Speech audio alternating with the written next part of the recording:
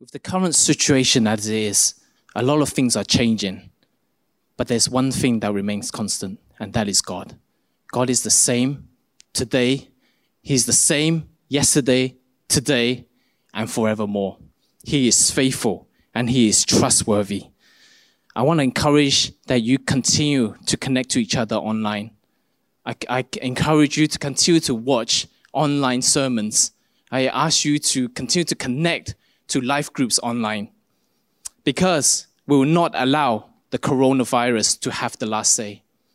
With this modern technology and with all the things that we can do, we can be more connected than ever before, even without being physically connected. So I really encourage you. And actually, I love what we're doing with the fearless declarations, because we are telling the enemy that God is still in control and God still has the victory. We are going to declare those promises. And I can tell you, every time I hear you guys talk about fearless declarations, I am so encouraged myself. Church will still go on. And I'm going to declare that church will have an even greater range, greater impact, greater influence because of this. Because we are the church. It's a church without wars. This is not a retreat. It's a retaliation against the enemy. It's a response against what is happening in the situation right now. Protection is a very hot word at the moment. Everyone is using it. We say we want to protect ourselves by wearing a face mask and putting on hand sanitizer. And why are we doing this? It's so that we won't be infected by the disease. We won't be infected by the coronavirus.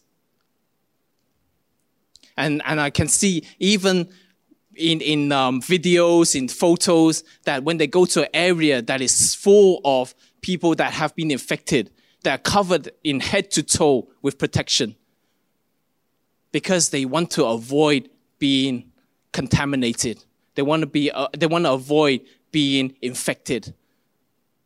But what does the word protection actually means? The word protection comes from a Latin word. It originated from a Latin word, and the word is cover in front. And this word is made up of two parts. The first part is pro. Pro is to go before, to go in front. And then tection is to cover. And so here, the word means to cover in front. So what protection does is to cover you from the things that are about to happen or the things that are in front of you. But what does God say about protection?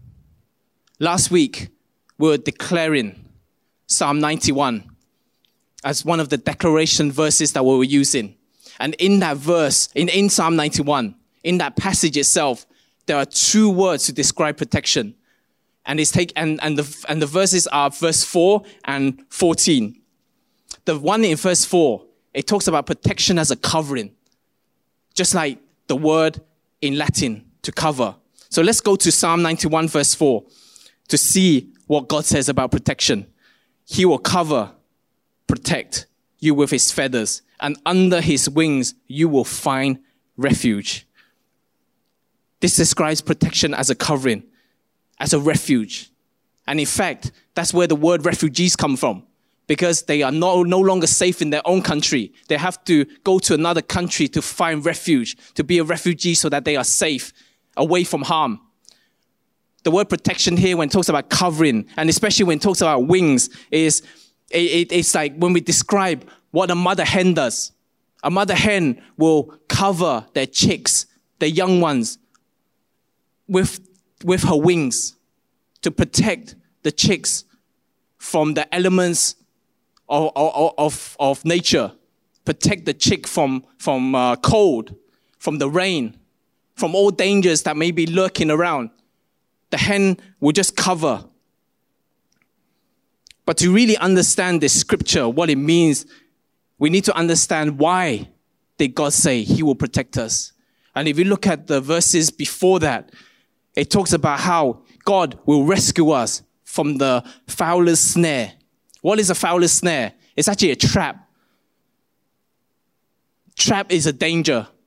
It's there to get you. And in life, there can be many dangers that are lurking around. but he says that he will rescue you. And the second one is that he will rescue you from deadly pestilence. What is pestilence? It's plagues, diseases, and sicknesses. Just like the coronavirus is a pestilence. And it will not have the better of you. Because God has promised in his word that he will rescue you from all these things. And then, after he has rescued you from the fowler's snare and from the deadly pestilence, then he will cover you under his wings. And in the Bible, there is a story of Boaz and Ruth.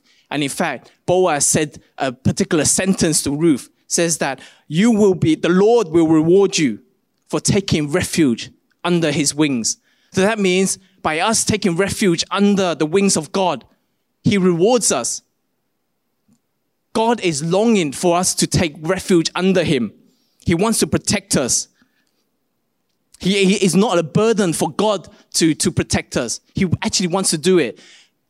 I like to use an illustration of a child. When they fall down, what happens? When they fall on the floor and they hurt themselves, first thing they do, they cry. They cry really loud. And the second thing they do, they look around to see whether the mommy and daddy is there. And when they spot the mom and dad, they cry even louder. What does the parents do? After seeing the child fall down, does the parent say, just leave him alone, get away from me? No. The parents are even more concerned. They rush to the child, embrace the child, hug the child, and say everything is going to be all right. The parents then comfort the child and may even give them ice cream. This is the same with Father God. Here it says that he will reward us, that he wants us to be under his wings because he wants to comfort us. He wants to protect us. He wants to embrace us. This is the Father God that we know. In Psalm 91, I said there were two instances where the word protection is used. The second one is in verse 14. And this word is somewhat different. So let's go to Psalm 91, verse 14. And let's read. Because he holds fast to me in love, I will deliver him. I will protect him because he knows my name. This word protect in Hebrew is different to the word in verse 4. It has a different meaning. That one was covering. This one in Hebrew means to be set on high. To be set on high. And to understand why God used this to describe this kind of protection, we need to understand the verses before that. And what God said is that he will actually he will command his angels to lift you up so that you will not strike your foot on the rock. I can tell you, how many of you have walked on the streets and you hit something hard? It hurts. But here, God is saying that he will command his angels to lift you up and take you away from danger, take you away from the obstacles of life. How many of us are tackling with obstacles in our lives right now? It may be financial, it may be family issues. And for many of us, it's this sickness. These are the obstacles in life. But God says, I will protect you, I will lift you up. And the second thing is that he lifts us up. Reason why he lifts us up is because so that we can trample on the great lion and the serpent. A lot of times when the Bible talks about serpent, it's talking about Satan. It's talking about the works of Satan, the things that Satan does. And here, not only is he making you avoid the serpent and the great lion, he says you will trample. This word trample means it's under your feet. You step on it. And when you have something that's under your feet, you have authority over it. Because when something is under, you have authority. And this is what God wants you to know. That when the angels lift you up, you have authority above the works of the enemy. And that you can say no to this virus. You can say no to the situation in your family and your work. Because you have been given all authority. But in order for this psalm to be in effect, two conditions must happen. In order for the rescue and protection to happen, two conditions must happen. The first one is hold fast to him in love. What does it mean to hold fast to him in love? Here, it describes that God wants us to embrace him. So it's like a relationship. We need to have a relationship with God. We need to be intimate with God before he can protect us. We need to come to him just like the child went to the father or the mother for an embrace. We need to have that kind of deep relationship. The second one is to know his name. And this talks of closeness and embrace. The more you know someone, the more you are willing to trust that person. To trust God, you need to know God. You see, faith is knowing and believing that God will do what he says. Sometimes we do find it hard to trust God. You know why? Because we find it hard to trust even ourselves. But God is different. You can trust him because he is faithful, even when you are not faithful. This is the faithful God that we know. And God is worthy of trust. But right now, there is a lot of news and a lot of people taking measures to avoid this virus. And there is something that is spreading even greater than the virus, and that is fear. And it's fear, not just of the situation, it's gripping a lot of people's hearts. You see, fear and faith is connected. In fact, fear and faith has a negative correlation. That means the more faith you have, the less fear you have. But on the other hand, the more fear you have, on the other hand, the more faith you have, the less fear you have. And I'd like to use the illustration of the dynamics and the relationship between fear and faith is that they are actually the same coin, different sides of the same coin. You see, both fear and faith believes in something that will happen in the future that has yet to happen. Fear believes that something bad will happen in the future, whereas faith believes that something good will happen. For us, we have faith in God. Faith in God is not wishful thinking. It's not hoping for the best. Faith in God is believing in a person. And that person has made many promises. And in fact, if we start to understand what it means by, let's go back to that scripture where it talks about, because he knows my name. In the Old Testament, a lot of times when a nature of God is revealed, the person who experiences the nature of God knows another name for God. For instance, in the story of Abraham and Isaac, when Abraham was about to sacrifice Isaac, and God said, stop. And God provided a ram that was seen in the bushes. And at that moment, Abraham realized that God's name and his nature is, he is provider. Jehovah Jireh. That is his name.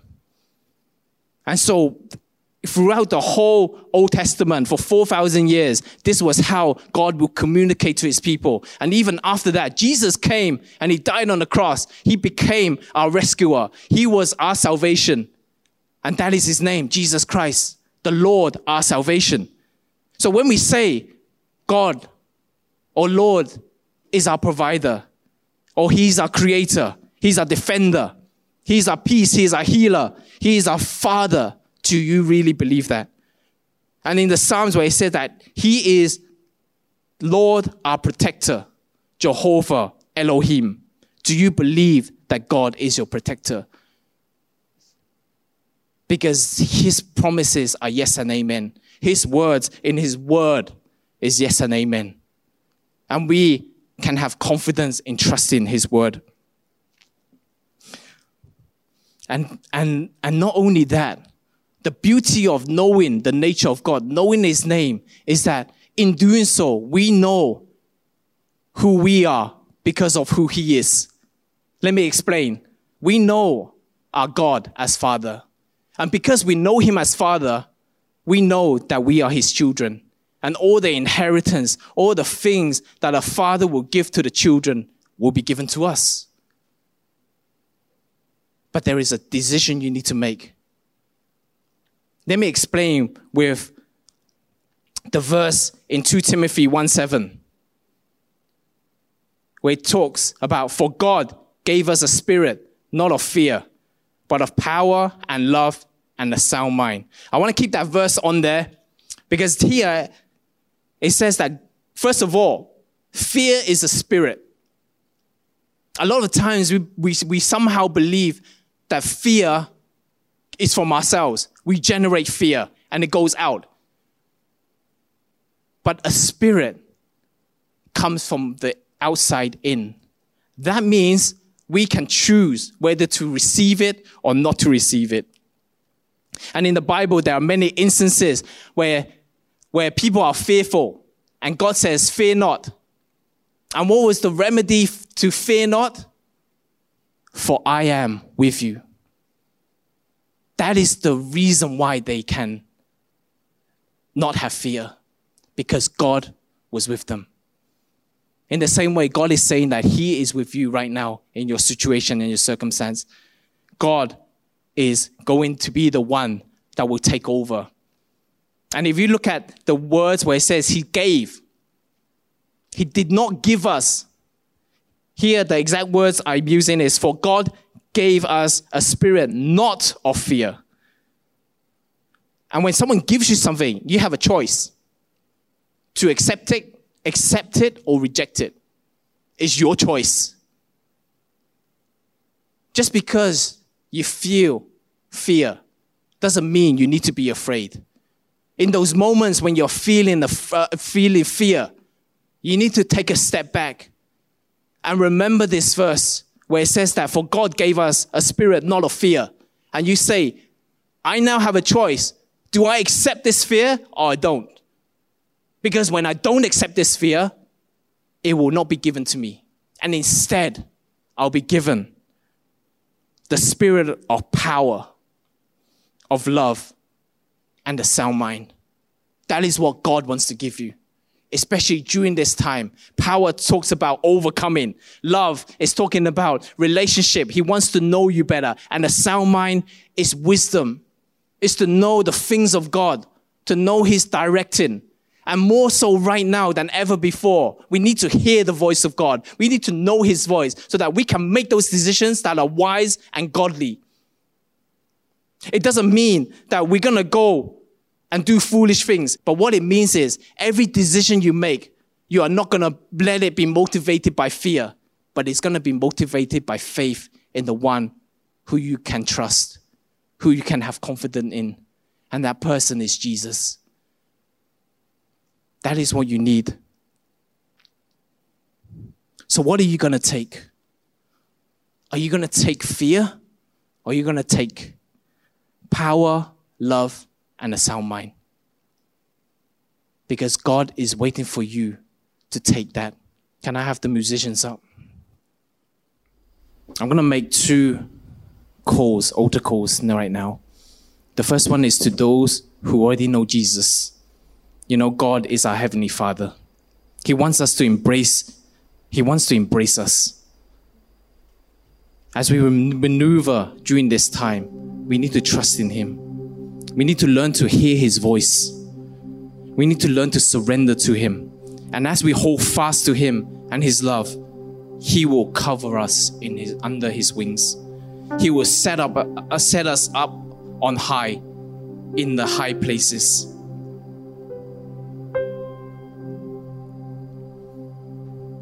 Let us know that he is God and that he loves you so much.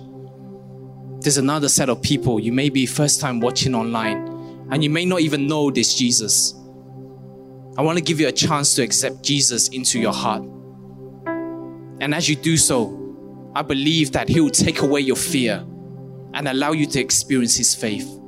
So if that is you and you've never accepted Jesus into your heart, I want you to repeat these words after me.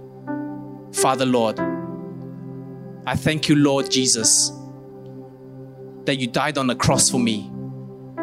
I thank you, Lord, that on the third day, you rose again and you have taken away the power of sin and death. Right now, I invite you into my heart and I ask that you be my Lord and Savior. We thank you, Lord, in Jesus' most precious name. After you have said this, I believe that your life is going to change. And do keep in contact with us. Do PM us or DM us if you actually receive Christ, so that we can connect with you and tell you a little bit more about Jesus. So right now, let us just continue to worship in God's presence. Thank you so much for tuning in to our LifeGen podcast. We hope that you were blessed. If you would like to connect with us, head to any of our social media platforms at LifeGen or our website lifegen.my. We would love to connect with you. Stay tuned and God bless.